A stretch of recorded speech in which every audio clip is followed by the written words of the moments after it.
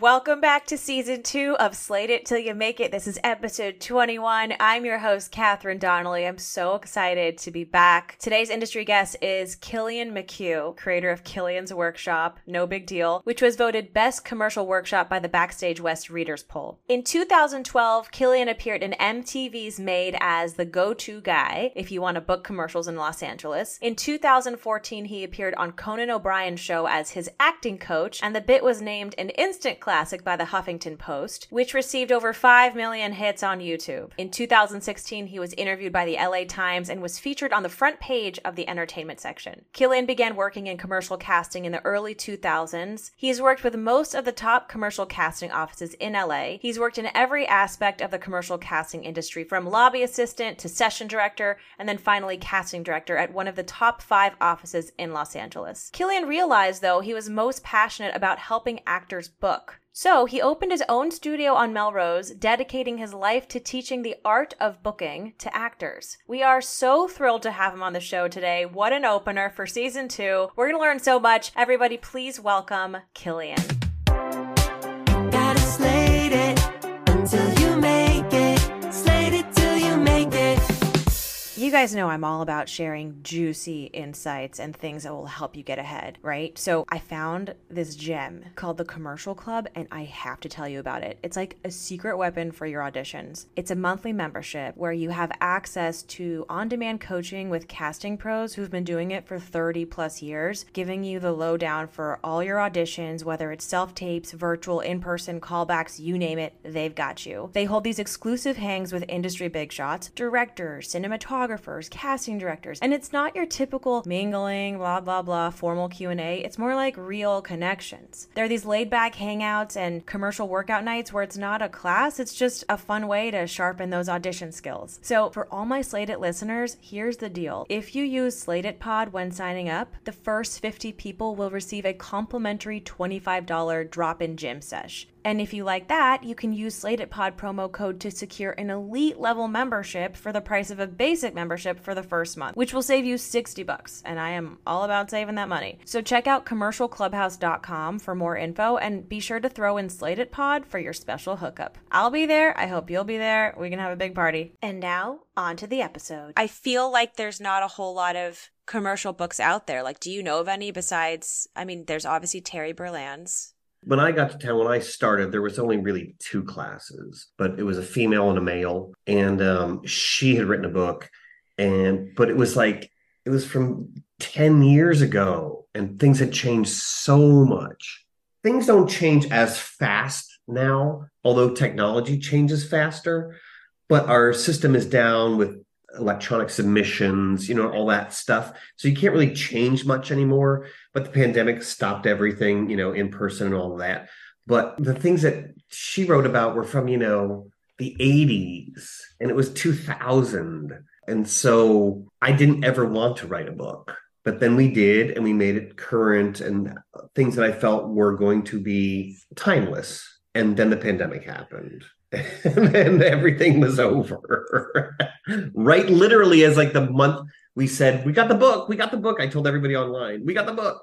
Wow. So it's just sitting there in the ether. Do you plan to revisit it? I would like to do a book that's about the commercial world, but also about the whole Hollywood experience, because I've had the whole Hollywood experience. Like, I know everybody, I know everything they've done. I know, not telling those things, but I got here as a waiter, and this is the next step, and this is the next step, and this is the next step. And nobody really tells you how to do that and to survive. And I think it's something that really draws, at least me, to the business, that there is no roadmap, and it's incredibly appealing and terrifying. But I love that everyone has had to make their own roadmap. Is there even a general map, and how could we, which is why I made this podcast, by the way. It's can we piece together everyone's maps, and there is. I think if you watch comedians, Seinfeld and Cars and all that crap, I don't think that's particularly funny or anything like that, but they all have the same story of, I got to LA, I lived in my car, I slept in the parking lot, I couch surfed. And we've all done that. And so I think that there is something we can piece together from all of those, because they're all the same. Now, do you become this or do you become, forgotten? Right. Or that's the big thing. I always thought, like, I find, well, I talk about this in my callback class because I teach more than just commercial booking. Schools don't prepare us for anything. When you leave, you don't know how to, I don't know how to cook. I don't know how to pay my bills. I don't know how to do taxes. I'm 19 years old. Like, this is the thing they should be teaching us. What do you do when your parents say, you're out of here, you're 18, get out? Right. You got to pay rent and you got to pay a deposit and you got to work at this job, but still have money to go out and have friends and have a life. Like, I kind of want to do, like, that's what I want to do now because I'm older. I just want to be like, hey, college kids, but the college kids won't listen to me because now I'm older. But like, what I'm going to say is, like, here's how you do this because I did everything wrong. Right. Like the School of Life book. Yes. But guess what? By the time you finish writing that, something's going to change. There's going to be World War III. Well, that's the thing. So, like, the ice shelf is off. And so why tell them?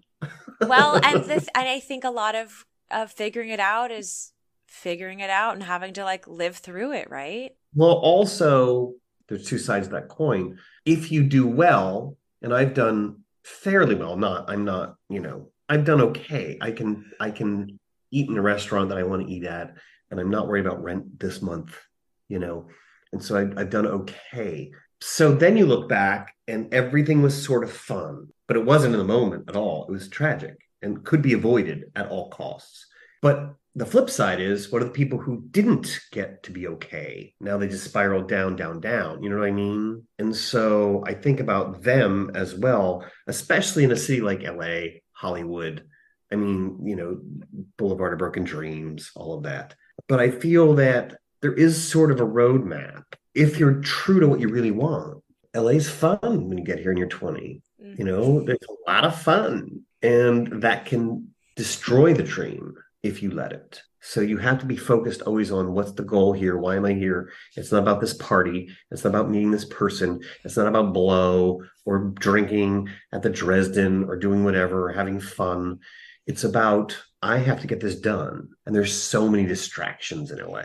And there's also, I like to call them, it's not my phrase, but they're like lesser goals that become way more distracting than the big goals, where it's like lesser goals could be like, oh, this person needs this from me. Like, this is my day job. This is like a lesser goal. And then it becomes like more important. And then you forget why you're here, or like you become loyal to like, oh, but my babysitting client needs me. And it's like, well, Oh, yeah. I should be outperforming. I shouldn't be babysitting, but I need to pay the bills. But there's like a fine line of like, you start to drift.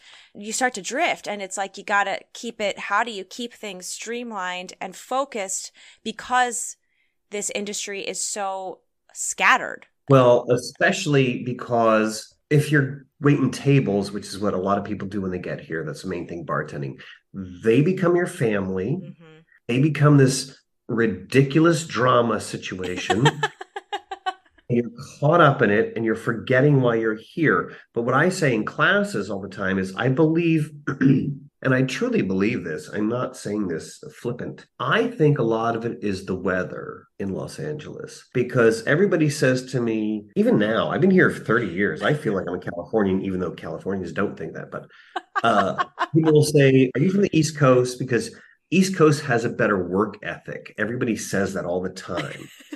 But here's why. Because winter's coming on the East Coast. You got to get your shit done. Okay. The problem with LA is every day is Groundhog Day. It's 72 to 81 every day. And so, geez, I have this thing that I want to write this play. I want to get the screenplay done. I want to do this thing, but the surf is so good today, so I'll just do it tomorrow. So my phrase always is like, tomorrow never comes. It's always tomorrow and tomorrow and tomorrow in LA, because it's the same day.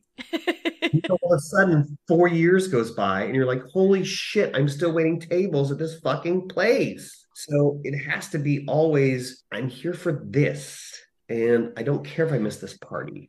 Now, that being said, parties are very also essential in our business, and going out and meeting people and saying yes to everything, but not in an obsequious way where you're passing around cards at a Hollywood party saying and if your card says more than one thing, then get rid of your card. I can't stand producer, director, actor, writer, boom, all on one card. Who the fuck? What? Just go away. No, go away. It's true. You know what I mean? So, like, you can't be passing out cards at a party, but the parties are essential. Mm-hmm. So you go, and when I tell actors in classes, you go and you have soda water with a lime. No one can tell it's not vodka. You know what I mean? And you never get drunk at these parties because these aren't the people. You get drunk with your friends' friends and have those friends. But when you're in industry situations, you have a tonic water with lime because this is where you're supposed to be, and this is what you have to, and you have to drink in every moment, and you have to listen to every conversation, you have to hear, and you have to be aware of everything because everyone's watching you at that moment as well. And all the time, people notice. They notice how you show up to anything, to class, to an audition, to a coffee, to like whatever. What I say in week 1 of class, as soon as I walk in, is you must go through life camera ready. Okay. Of course, you should be allowed to fail in a class. That there should be a safety there. But an acting class in LA is where you should definitely be camera ready. The person next to you is Tom Hanks' son. You know what I'm saying? Like, I went to school with everybody. I mean, all of them, they're all there. You know what I mean? And how you portray yourself matters in an acting class. Yes, you should fail. Yes, you should experiment. But also, you don't have to be Dennis Hopper out on the plane when, you know what I mean, on the wing of the plane in class, because that's a producer sitting next to you. Dick Wolf sat in every class that I took. Dick Wolf was there in the back looking for new faces for Law and Order. So he's in your class. Jeffrey Tambor was my teacher for a long time. We can't talk about him now, but before, he was amazing before. But I took class with everybody back in the day. You never know. And that's so funny because I'm such a... You don't know who's sitting next to you. No. Like, that's the thing. He's very big, but I don't know. I also don't recognize people. Years later, after I took a certain class, a big comedian came up to me and he said, whenever I didn't have anything to say, he's like, when I couldn't think of anything, I would just sit next to you in class and I would just listen to you under your breath and saying things about people and doing your things. And I would write everything down and I would just use that night on stage. So like, people would sit next to me and take my shit and go, so you don't know who's sitting next to you. You don't. This city is fucking crazy and everyone knows everyone. And the longer you're here, the more that's true. Everyone knows what you just said. Everyone knows everyone. Everyone does. And it's creepy. The longer you're here, the more everyone really knows everyone and their business. And so it's just like, you kind of got to play Switzerland too. You can't talk shit. You shouldn't talk shit. Also, know who you're talking to. This business is so nuanced. And this is why, I mean, it's so great to have someone like you on the show because, well, when people hear your name, they think of one thing. They think of commercials, right? But there's so much more to you than that. And I want to like dive into like where you got all this wisdom. I mean, can we take it all the way back to your origin story? You showing up in LA, you're not from here. Well, I moved from Jersey. I always wanted to be an actor, but I could never tell. Where I grew up on the Jersey, Pennsylvania border. If you're an actor, you're fag. That's number one. And so I could never tell anybody I wanted to be that. I was supposed to be a lawyer and I was supposed to be a mob attorney, actually. That was my goal. Everybody knew that. The nuns in school, the priests knew that. Everybody knew I was going to be a mob attorney for a certain family. Then what happened was I lied to everybody. And I told my family, hey, I'm actually moving to California. I'm going to be an actor. And then they didn't talk to me for like a year after that, but they realized I wasn't coming back. And I moved to San Diego, actually. And I love and I consider that my home. And I moved to Pacific Beach, San Diego. And I lived there for many years. And that's where you go when you're out of college, but you want college to continue. And so I lived there for many years. And then one day I woke up after a party and I was like, oh my God, I'm supposed to be in LA. I'm supposed to be an actor. So I jumped in my car that weekend. I quit my job. I packed my stuff and I was like, I'm out of here. I can't believe I've been here for 4 years. This is absurd. And so I moved to LA and I moved to Venice. I was a waiter everywhere. Everywhere. I never applied for a job. I was always recruited to another restaurant, a better restaurant. I would wait on people and they'd say, I own, whatever, and move here. And so I worked at the Standard and the Ritz and Copa. Well, they're not there anymore. A bunch of places that were very cool and trendy at the time. I worked for everybody. And then you get to a point where you're auditioning and you're trying to audition, you're doing all that stuff. And I just got to a point where I couldn't wait tables any longer for my soul. And I did love it. I had a lot of fun and I partied with everybody. I mean, Angeline, Johnny, everybody was in our club. Drew, Barry, everyone has a Drew Barrymore story, but I was with all of them all the time. I was like, I can't do this anymore. And a friend of mine, her friend had called her and said that there's an opening at a casting studio for front desk. What happened was I feel everything's fate. I truly do believe in The Secret and all of that. It's not The Secret, it's just attraction. I'm over waiting tables now at this point, and it was my last job. And the assistant manager, I couldn't take it anymore. So I was driving to work to punch him in the face.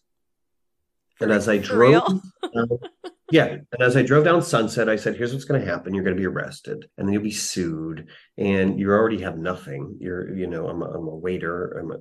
Almost 30. I'm like a loser in my family and my family's going to find out about it. And I'm going to be arrested today, but I just need to punch this guy in the face. And as I got to the parking lot, I got a phone call on my cell. And she said, hey, there's a job at a casting office on La Brea. I don't want it. You should go. And I made a U-turn on Sunset. And I went and I drove down and I was there for like the next 10 years. They hired me on the spot. And then from front desk, I went to working for every casting director in this city. Independent. We all work independently. Contractors, and I worked for every casting office in the city commercially. And that's how it started. I was about to be arrested. And by the way, just so if you do put this in, I can't fight. Like I'm a pacifist. I can take a punch, but I can't throw one. That's my big bar fight move. You can't knock me down. I'll keep getting up, but I can't hit you back. But I can take a punch.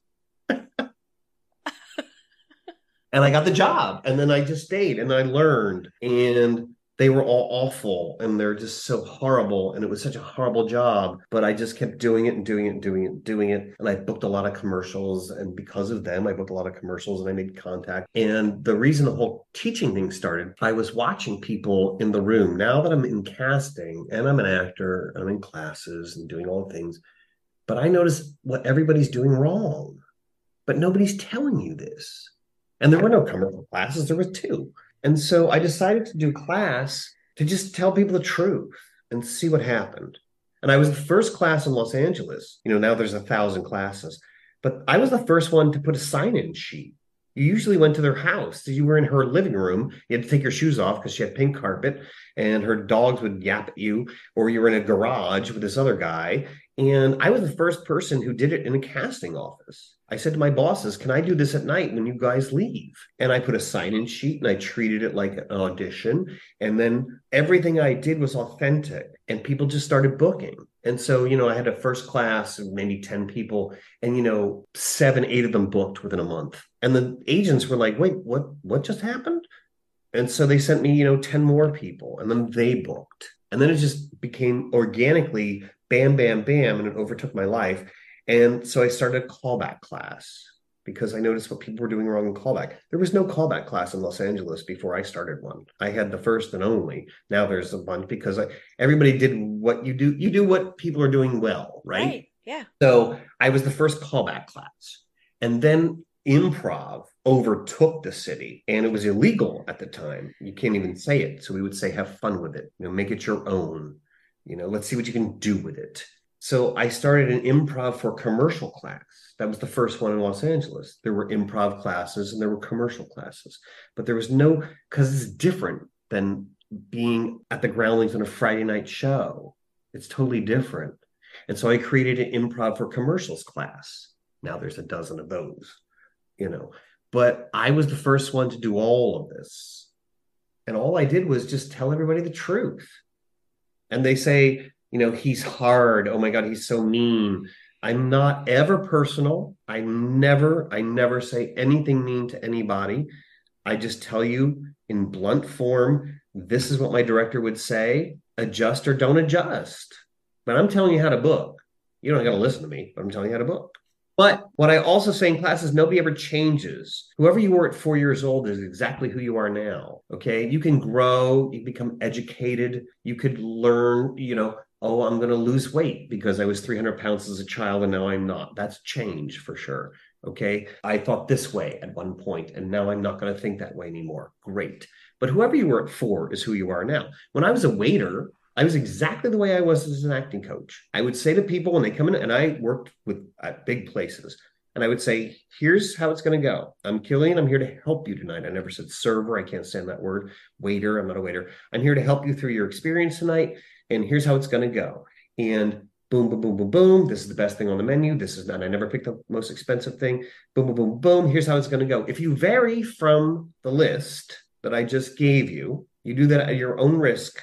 And then I can't help you. I'm telling you how to have the best experience right now in this restaurant. If you vary from that, go ahead. And then they'd ask me to take a lobster off the menu. And I'd say, no, I told you that it was horrible. And I'd say, because everybody wants lobster at the Ritz. It was the worst dish. So I'd say, don't order the lobster. I get you all want that, but go next door and have it tomorrow. This is the best thing on the menu. And boom, boom, boom, boom, boom. They'd order the lobster and then they demanded to take it off because it was horrible. I said, no, I told you it was horrible. But that's exactly how I am in teaching. Like, you don't change. You know what I'm saying? You have this like radical honesty. I like radical honesty. I've never heard that before. I like that word. It's a buzzword. I've been reading it in a lot of my spiritual books, but it's you accept things as they are, you say things as they are.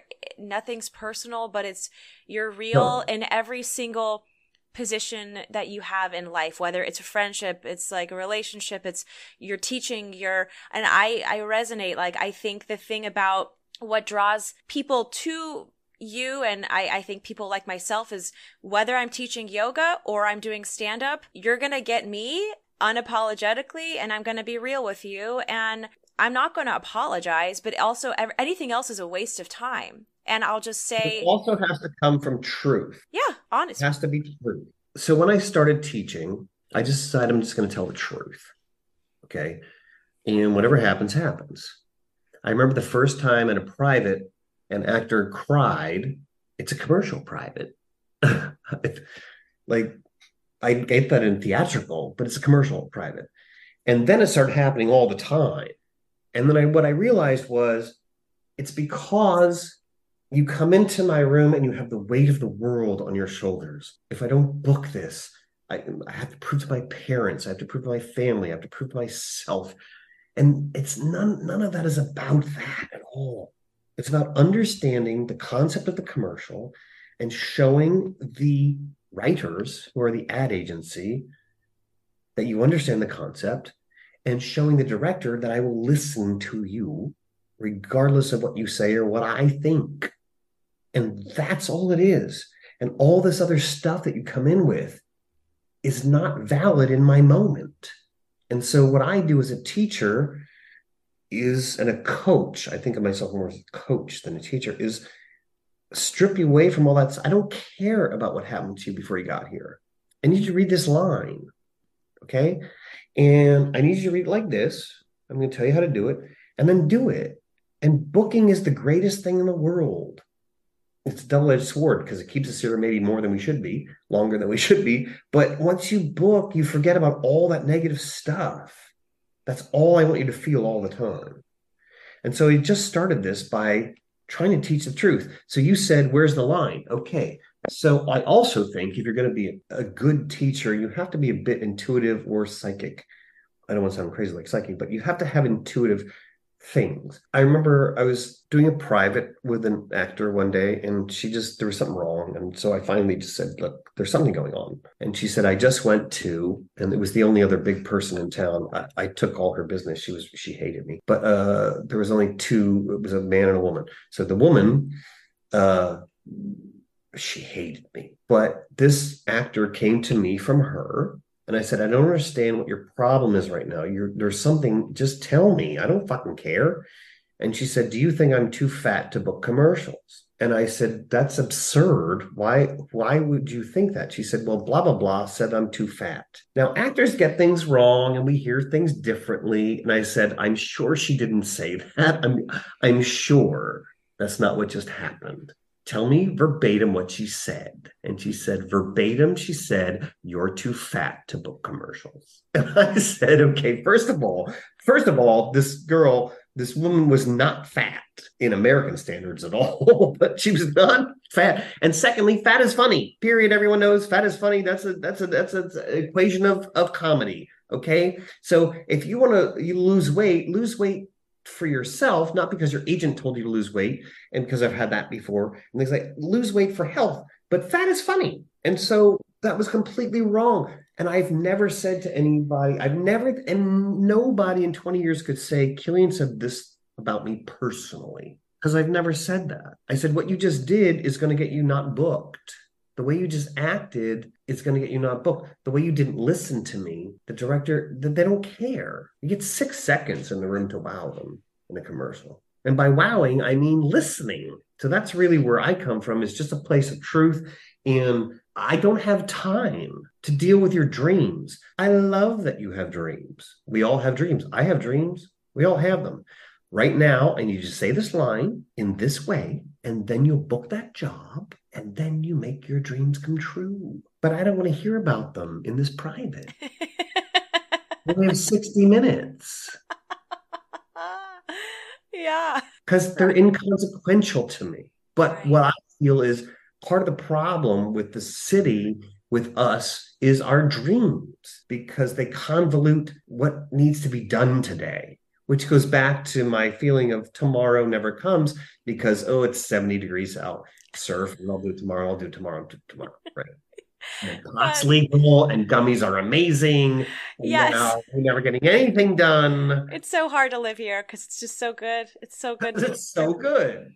and that's why maybe things take longer here because, yeah, it is so, God, there's a music festival tomorrow in my neighborhood, and there's a great sidewalk sale, and this and that. Amazing. And it is. But I think from being a Gemini, I'm quite distracted myself. I don't have ADHD, but I have always historically had trouble finishing what I start. And when I became hyper aware of that, I was like, okay, if I have three like big goals or big dreams or whatever it is, if I can take one step towards each goal a day, so it's like 3 steps a day, that's it. If I can just move the needle forward like a 1 inch on, that's better than, and then 1 inch gets you 10 inches in 10 days. Well, you asked me in the beginning, how did this all start? And how it really all started was, I was at a shit place in my life.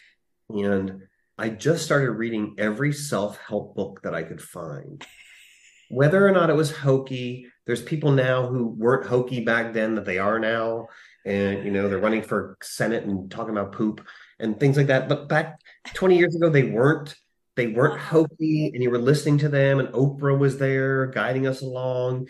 And I bought every book she told me to. And I was on planes all the time. And I was writing and writing and writing and taking notes and doing all these things. And all of that informed me later. It all read every day. Yes, several One of different the things books. I tell my actors is one of the assignments they have from class is you must read a little, and I say, you figure out what a little is, but you must read a little Shakespeare every day. And I feel everyone on the planet must read a little Shakespeare every day. And you decide what a little is. But every plot of every show that you watch comes from those books. There's no new plots, there's just packaging. Everything comes from Shakespeare. And I just think everybody should read Shakespeare every day. I do. The books that I read them over and over and over, even if I don't care for that person anymore, because there's something in there that helped me when I needed it. I'm the exact I'm the exact same way, my whole shelf. And it's not like these books don't change you overnight, but there's these nuggets you pick up. It's like working in an industry for 10 years. Like I've hit my 9th year in casting and doing commercials. You absorb these things and it's just like osmosis. I will say an interesting story on all these self-help authors. When I worked for Mick and Roman told me a story that, man, it's just so epic. A Course in Miracles came up and he's like, girl, back in the day when Marianne was hosting circles at her house, I got invited to one of those circles and I started showing up and we were just reading straight from the course itself. You know, we're just sitting around in a crisscross applesauce. I'm like, you were in Marianne Williamson's fucking living room? Of course he was. Roman's amazing. Roman's amazing. Legend. Yeah. It's like, absorb.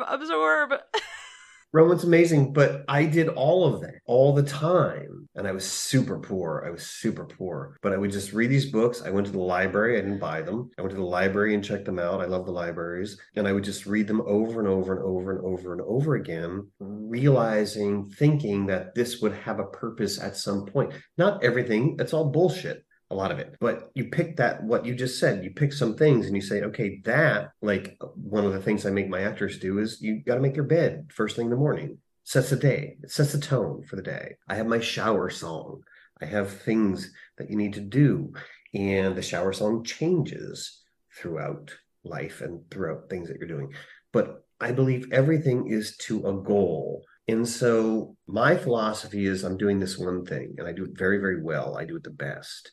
There's 1,000 classes in LA now. They're mostly from casting offices, which is illegal. A casting office is not allowed to promote classes. It's called pay for play. I found that out 10 years ago, whatever it was, and I left casting and I just chose to be the coach. So I don't have this dual thing, you see. This is what I do. You come to me for training and I'm not, and boom, boom, I'm going to teach you how to be the best. And then you go out and do your thing. Take all their classes, that's fine. You're not going to learn. You come to me first, is the way I feel. And then go and get in front of these casting directors so that they can see you and do the pay for play thing. But I feel you come to me to learn how to get in front of them. And that's really what I'm doing now and what my place is in LA. When did you leave acting and then go full-time into, was it all at the same time? The classes took over my life. I never wanted to be this guy.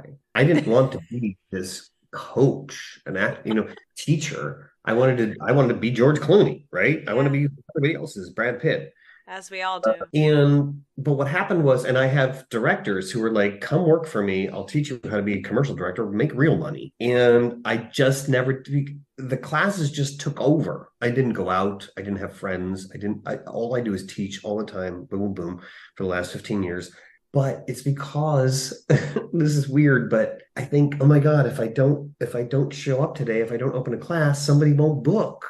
So I just stopped. Well, I felt it was weird if I'm sitting in a lobby next to people I've taught. That's right. Weird. I thought that was a conflict of interest. And then being a casting director, I was very good at that, but I found out you can't teach and do that legally. And so I quit that.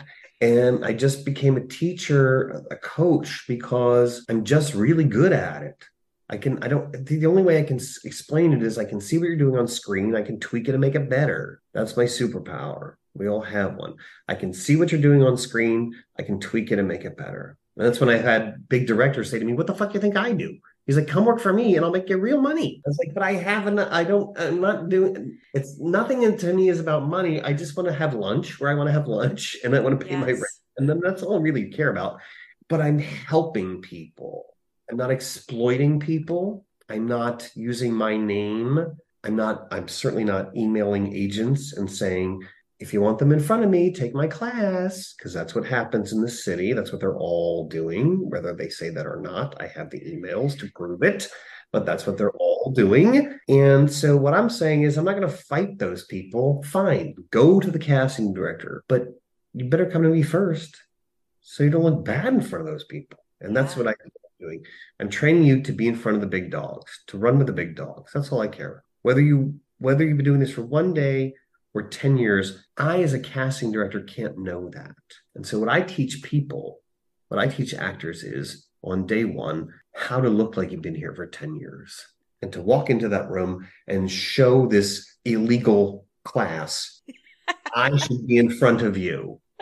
My agent made me take this class, and now I'm here, but look how good I am. So you come to me first and then go out and do all that crap. When I first started, it doesn't matter if you're a seasoned pro or if you've never done it, because what I teach is completely different from what they know. So it doesn't matter your level. On day one, and I always wanted to do this spoof. I tried to do it and I couldn't get it done. When I was at the casting office, I wanted to do a spoof of Meryl Streep and Viola and Brad sitting in my lobby next to my actors and coming in and reading the copy, because I believe everybody's equally horrible on day one in my class. And it doesn't matter if you're Meryl, because I'm teaching a different kind of technique to approach advertising, because it's not acting.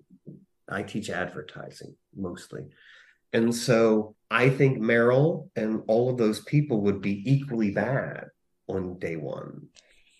And I've always wanted to do that. After Conan, I really tried to pursue it and nobody would talk to me. So Oh man. Do you want to talk about Conan? What happened? after Conan, I wanted to take over the world. But yeah, that's what I wanted to do. I was like, let's call Meryl, let's do everything. And everybody was like, calm down. You did a little segment, no one cares. Right. Oh my God. But that was amazing. And usually his bits last about 6 minutes, 5, 6 minutes. We had 15 minutes of the show, which is only an hour show. So we got a quarter of the show. Huffington Post the next day labeled it an instant classic.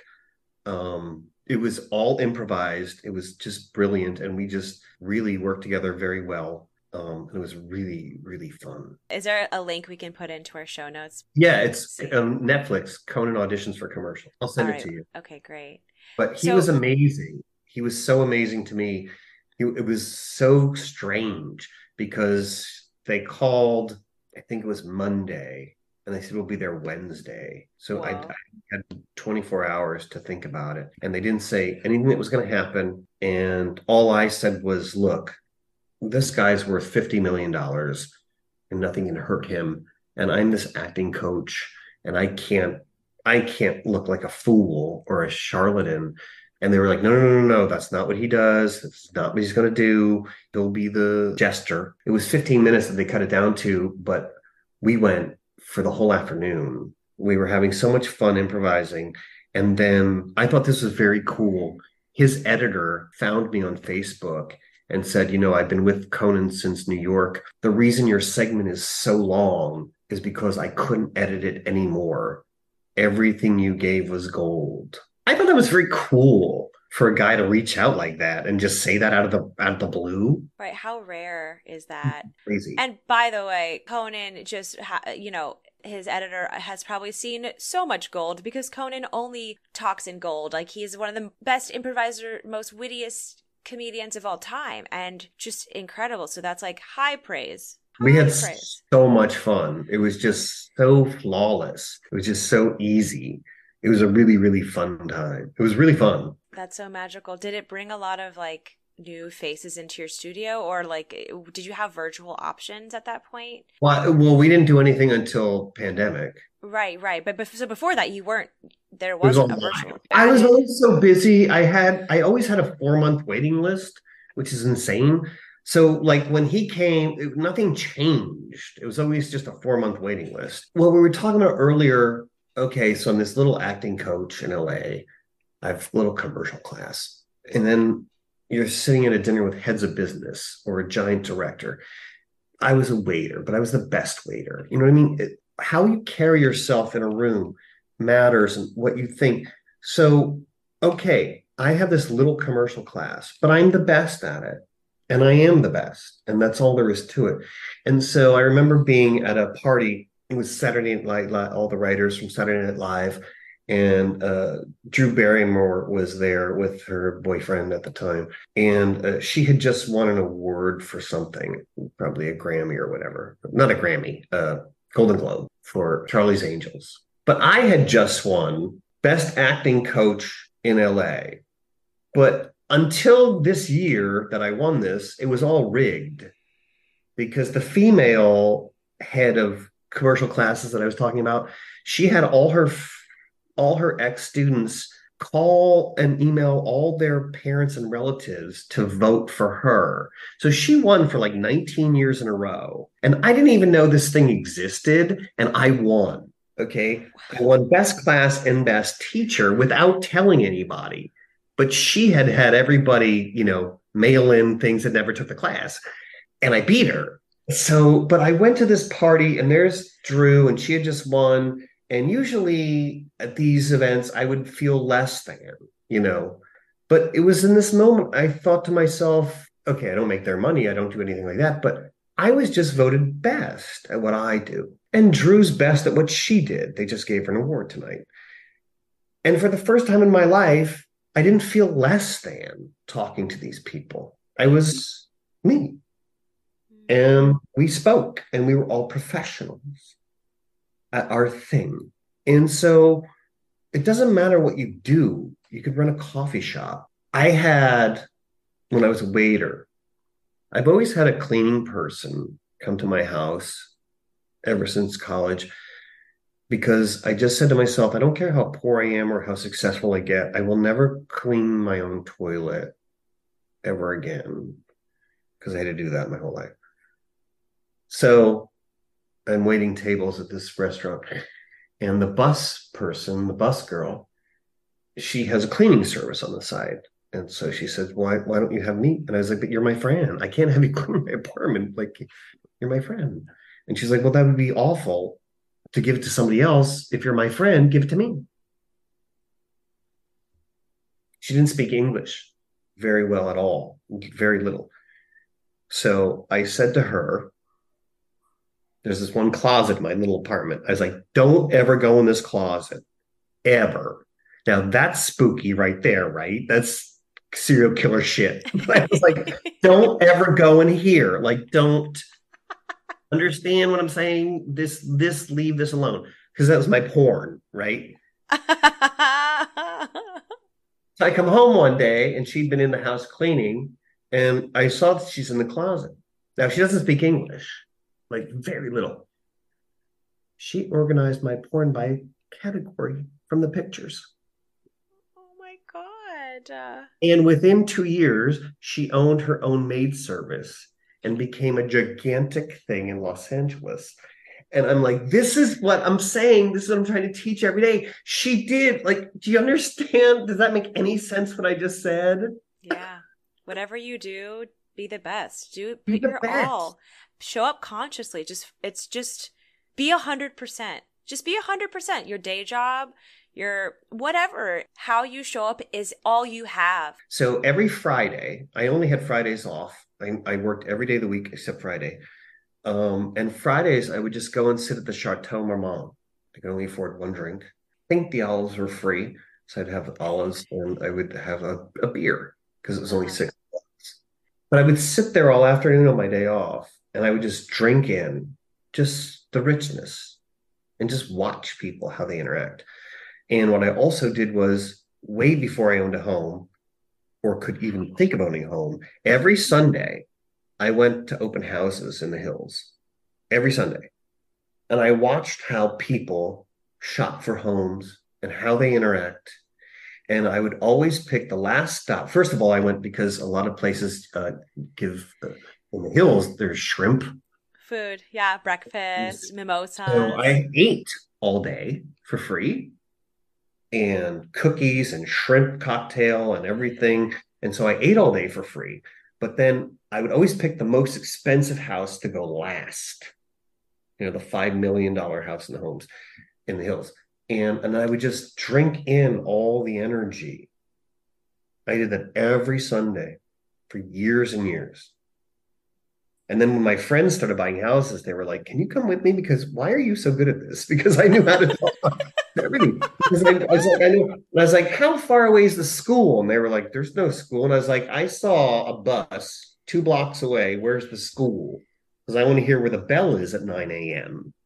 My friends were like, I would never thought of a school bell. I was like, no, you need to think of a school bell. And so, but I did that for years and years. I would always go to places where I didn't belong and drink in the energy. I love that. You know what? That's so funny. It's not funny because I've done it. I do it. I once got this assignment from this, I saw this bizarre chiropractor just once somewhere in Hollywood. And this chiropractor was also like an energy worker, of course. And he gave me this assignment, and it was not related to chiropractor stuff at all. But he's like, here's what I want you to do. He's like, tell me your dreams. It was just so weird. It was so LA, and I loved it. Tell me your dreams, da da da. And then he's like, here's your assignment. I want you to go this weekend or whenever you're free to Rodeo Drive. I want you to dress up really nice, and I want you to walk in to every dress store that speaks to you, every high-end designer dress store, and go find someone in the back and ask them if they can take you to the private dressing room, and that you have an event. It's an undisclosed event. You can't talk about it, but you need some options, and can they assist you? And he's like, just see what their response is and see how they are affected by what you say. I was so nervous. I took one of my roommates with me.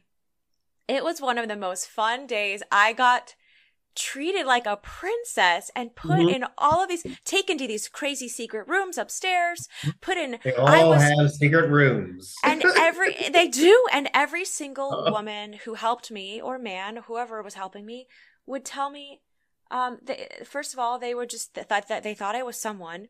And then they'd be like, wow, you're the exact size of all of our sample dresses. You have like the most perfect, this is so easy.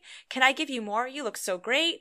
Oh my God. Like, I wish I knew what you were like, what your event was, because then I could even give you. And I was like, no, just like keep bringing me the options, the shoes. And I was like elevated to this level of like, oh, because like my chiropractor, who I never went back to, but I love him, and I don't know why I didn't go back, but he was just like, you want to be on the red carpet one day, right? And I'm like 24 years old, and yeah. I was like, yeah. He's like, okay, well then you have to go shop for dresses. And I was like, what? You have to practice. To practice being in that energy that you want to. That's right. Metaphysics. It's Albert Einstein. You got to create the frequency you want to live in. There's so many factors about LA, and I'm just the commercial guy trying to get you commercials. What I feel my contribution to the arts is, I'm trying to get you to stop waiting tables. If I can get you this extra money on the side, and then you can pursue your theatrical career, I feel that's an amazing thing that I can be a part of.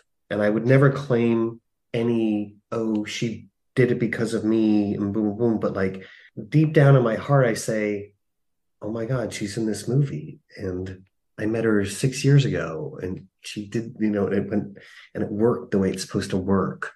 But it's all about, like we just talked about, determination, perseverance, and carrying yourself. And how you do one thing is how you do everything. I was very into The Secret, as I told you before, and I was very into all of this manifestation. I went to a play. Valerie Harper was doing Tallulah Bankhead in Burbank, and my friend took me, and I was practicing The Secret at the time and doing all this stuff. And I'm a nobody. And after the play, we got backstage because he knew people. The way I used to practice walking into a room because I heard Dean Martin and Frank and Sammy all practiced in their hotel rooms how to walk on stage. So I practiced. And I walked in, and Valerie Harper is talking to all these people who are important, and she sees me come in, and her eyes light up. And she says, oh my God, you came. And she comes running over to me and gives me a giant hug. And I was like, of course I'm here. And she's like, oh my God. And she's introducing me into everybody. And oh my God, look who came. And then James Vanderbeek was in the show with her. And she calls him over. He's with his group of people, entourage. And she's like, come, look who came. He's a little less. He's like, oh. And he gives me a hug, and he's like, okay, hey, boom, boom. And she goes, oh my God, remind me again, when did we work together?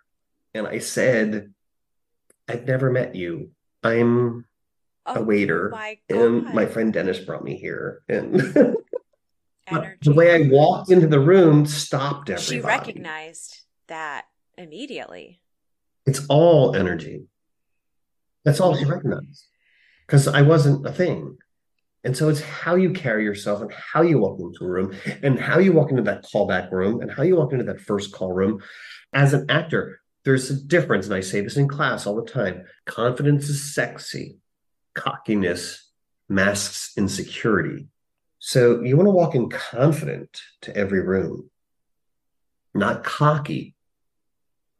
And there's a giant difference there because the director is looking for somebody they don't want to talk to on set in a commercial. They have too many things to do. I shadow one of the top directors on the planet is very kind to me, and I shadow him when he's in town. And we were doing this shoot way up in the mountains, and it was for, Nissan or whatever it was, but it was a very big basketball star who's very funny. But you only have them for 45 minutes when you have a celebrity. It's 45 minutes. He was out the sunroof, and it just went forward 6 inches for the shot. And he'd set his line, and then he'd go back. But the clients made them Simonize the walls after that whole 6 inch because they said a Toyota can never have dirty rims because it was in the mud. And the director said to them, the fucking wheels aren't in the shot. You're taking all this time to Simonize the wheels. I only have this guy for 45 minutes. And they said, I don't care. We're cleaning the wheels after every shot, period. So it shows you that the director's not in charge. That's number one. Number two, the director's going to deal with me, the actor, because he has to deal with that. And that's what actors don't get.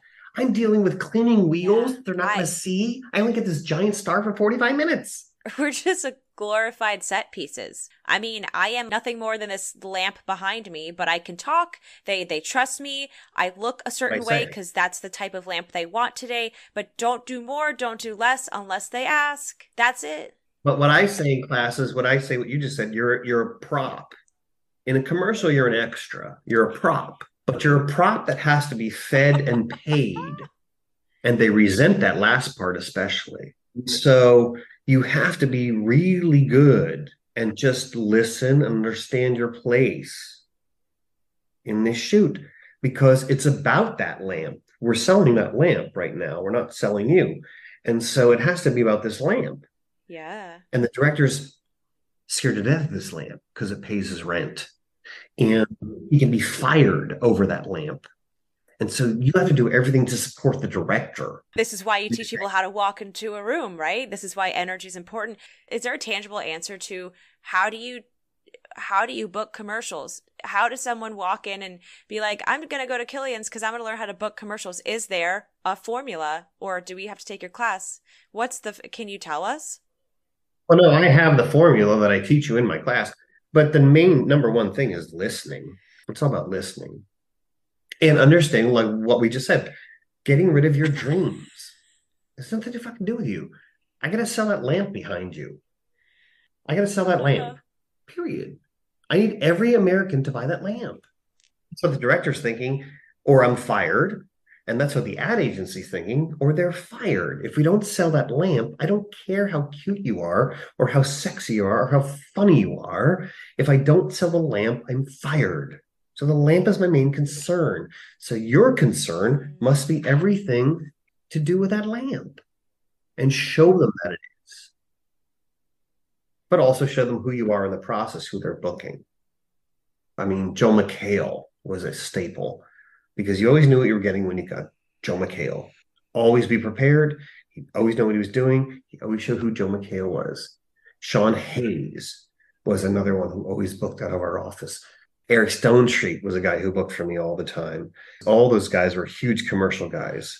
There's a bunch of gay people. You weren't allowed to be gay back when I started, but there's a bunch of people who were always gay and always booked. And because that's who they were, and they were just true.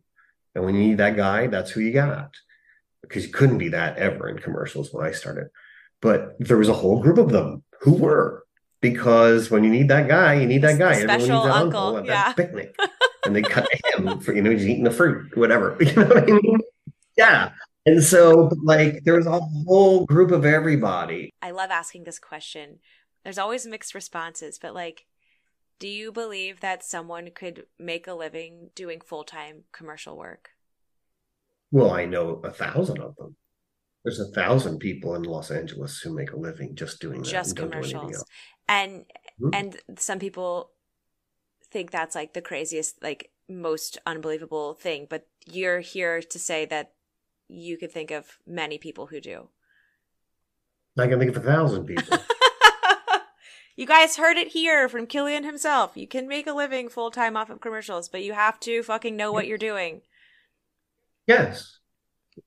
Well, the people, that's the thing. The old pros, they know. And they don't sit in the lobby and bitch, and they don't sit in the lobby and gab. They sit there because they're there for their job, and this is their rent, and this is what they do. And you know the professionals. Yeah, you do. Like everybody. I'm all the Seinfeld, when Seinfeld was big, all those like Uncle Joe or whatever. I'm making up the name, but like all the old people that were around him and character actors, they all came into our offices and booked. They were all bookers. Like everybody does commercials. Yeah. Is it like, do you find that it's like, if you were writing that book, if you were writing the life book or just like making it in Hollywood, whatever you want to call it, do you find that more often than not booking commercials consistently is like a stepping stone to booking theatrical? Do you find that pattern or kind of different for everyone? Well, you start in commercials and then you hope somebody sees you, and then that's where you start. But there's a whole bunch of people who just do commercials because they live in LA and just want to do that. And then they make their nut and they get their health insurance and they get retirement and they get all that and they get in the old folks' home. They get their foot in the door there. But the goal is you start in commercials and then you go to, Tom Selleck. Everybody started in commercials. Everybody started in commercials. Yeah. And that just shows how old I am because I've never even seen a show that Tom Selleck just did. But I don't know why he came to me. But he was a big commercial guy. Ted Danson was huge commercial. Oh my God. Like everybody was in commercials first. Matt LeBlanc, he had the ketchup thing where he caught it from behind his back. I still remember that as a kid. And then he got married with children, and then that's how that started. Everybody starts in commercials. It feels like the theme of bringing your dreams or leaving your dreams out of it. Just like when people bring that in, they're carrying the weight of everything on their shoulders and they can't just do the job, and it's distracting when you read the lines. Right. And that feels like one of your kind of foundational things, just like get rid of, but it's hard because I will say there's a lot of new actors who listen to this and they're like either listening and they're like, I want to move to LA and do this, or I just moved here and like, this is all I want. But like, they can't seem to like break through and release this pressure. Like, how do you let go of the pressure to not want this thing? Well, I'm not saying at all to forget your dreams. I'm saying compartmentalize. Is that the word? Compartmentalize. Compartmentalize. Yeah. You're here for Nissan today. Now, if you do what Nissan, I booked my biggest gigs were Hyundai as an actor, and I booked them several years in a row, but I had to audition every year, but I booked it every year. And Hyundai did all their commercials in 2 weeks for the whole year. And I was in those. I'm here to book Hyundai. That's all my goal is today, to make this car look good, to do what they tell me to do, to listen to them. And then when I get that money from Hyundai, then I can concentrate on my dreams. But for right now, I'm here. So like, let's say you're fishing. Oh my God, I'm going to catch the biggest fish in the world. I can't believe how good this day is going to be. My fish is going to be. How about just cast your thing in and concentrate on putting the worm on the hook and getting a fish? Right. Okay. We don't need Moby Dick right now. We need a fish to take home to show the family that we were fishing. Right. Okay. And so once I catch this fish, now I get how it works. Now I'm going to try for another fish and another fish, another fish. And then eventually you want bigger and bigger, bigger fish. Right. But it has to be, I have these dreams. They should never go away.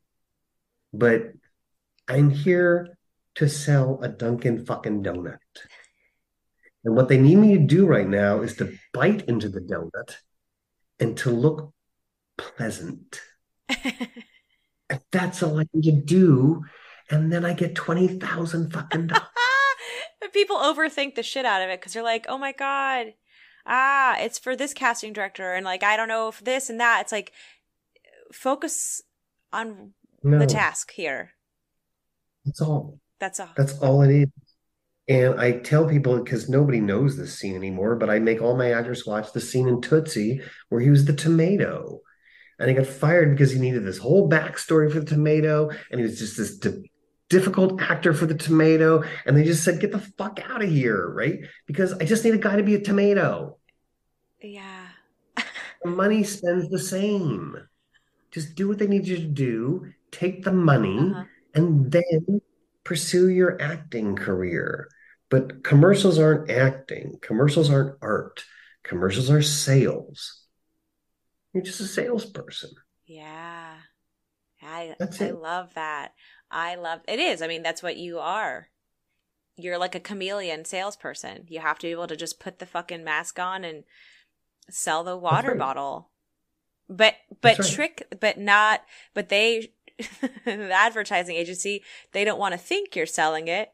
They want you to, sell it under it's like this so you can't be too salesy, but it's like but you're selling it. But it's like don't sell it, but it's like this thing, right? Yeah. It's just like a magic trick. Like I want to make you want this. How can I support what they're writing? And But that's not your job as the actor to figure that out. The director will tell you how to do that. So that's why I'm saying it's all a listening test. That's mm, their job. That's not my job mm, to sell this piece of gum as an actor. You tell me what to do, and I'm supposed to be able to do it. whoa. And then if I can't do it, I don't get the job.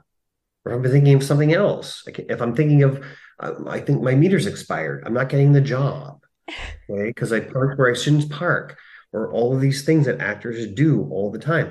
I just need you to do this thing. In the commercial world, we lay it out for you. Here's what you need to do. Yeah. Nothing more, nothing less. It is And so if you do this, simple. you'll get a call back. And then the director will decide if they have a vibe. Yeah. Or if you're the right look, because you could do it fucking perfectly and then you have brown hair and they don't want that. Whatever. That's what my world is about. It's you just didn't have the right hair color, or you were too tall for the car. Hmm. You know, that happens all the time. You're too tall for the car. It has to look roomy, and you can't be 6'1" in a car for a Toyota hatchback. You can't. They won't hire you. You have to be 5'9". Okay. And so that's the thing about cars. You can't be over 5'9", 5'10". And so people don't know that. Mm. So you can be Jim Carrey, but you're not getting that car commercial because he's like 6'2". He's still Jim Carrey. You'll get other things. Right. And so do you have like any sort of pep talk or like, I don't know, like the whole like our business is about rejections. It's like all rejection or like people are always getting released or not getting what they want. Like, how do you lay it out to them about this business we're in? Like, what's your pep talk for rejections? The pep talk for rejection is so this person didn't want you, the next person will. If you use my technique and you follow my checklist and you do what I tell you to do, you're going to book what you're supposed to book. Mm. So, okay, I didn't book this one, but I know if I keep doing what Killian just told me to do, I'll book the next one. That's right for me. Betty White, I think, who we should all use as a roadmap, as a blueprint. But she said, whenever I didn't get a role, I always thought to myself, oh, it was someone else's turn. Oh, I love that. I love her so much. Exactly. It was someone else's turn today. And But tomorrow it'll be my turn. right, and your turn is it's already coming. You have to just trust that it's already there. And by the way, it can't be taken from you because it's for you. So like, why would you worry about it? It's already there for you and no one can have it because no one's you. And it's the No. wildest thing. You have to just keep doing your job. The thing is, you have to keep your goal on why you're here. No one came here to be a commercial person. No one came here to be Flo. Flo didn't come here to be Flo. Okay. And by the way, the biggest story in the whole city is she was the backup. She wasn't the first choice for that role. Now, 20 years later and $20 million later, she's very happy that she got it. But she was the backup. She wasn't the first choice by clients. She didn't want to be Flo. She wanted to be Viola. Everybody came here to be Viola. All right. But it took Viola 20 years to be Viola. And so you take these jobs, you do what they say, you take that money, you put it in the bank, you pay for your acting classes. The one thing I could say to everybody is always be in a class. It doesn't matter what it is. I'm always in a class. Right now, I'm in a knitting class. I always take a class. I'm always in a class. Always do something to just move forward, to just keep the things open. You'll find somebody in a knitting class that's interesting. And you'll say, oh, you know, I'm going to write a story about that person. All of a sudden, now that's a movie, right?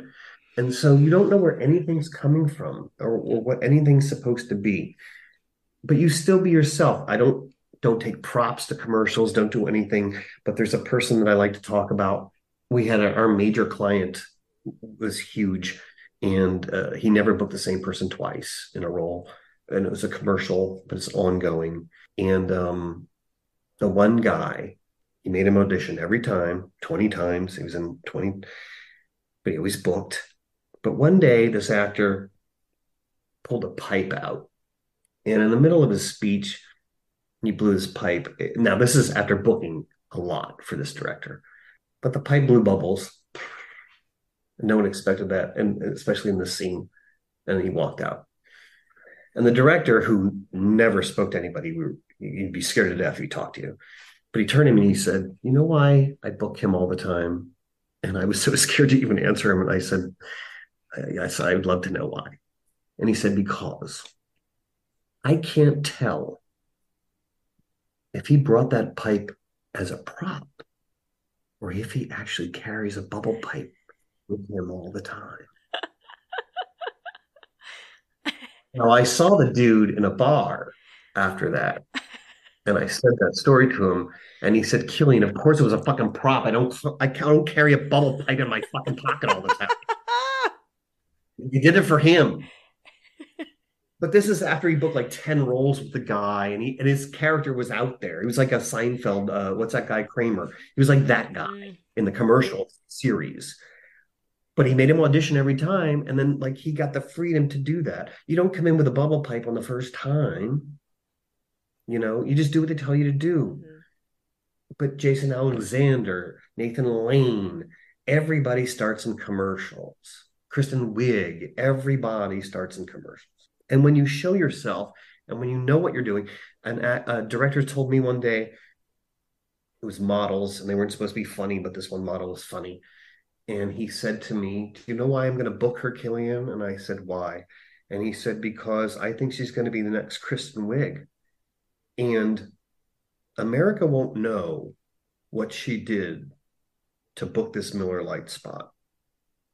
But I know what she did. And what I hope is when she becomes Kristen Wiig, she'll remember the guy who put her in her first Miller Lite spot."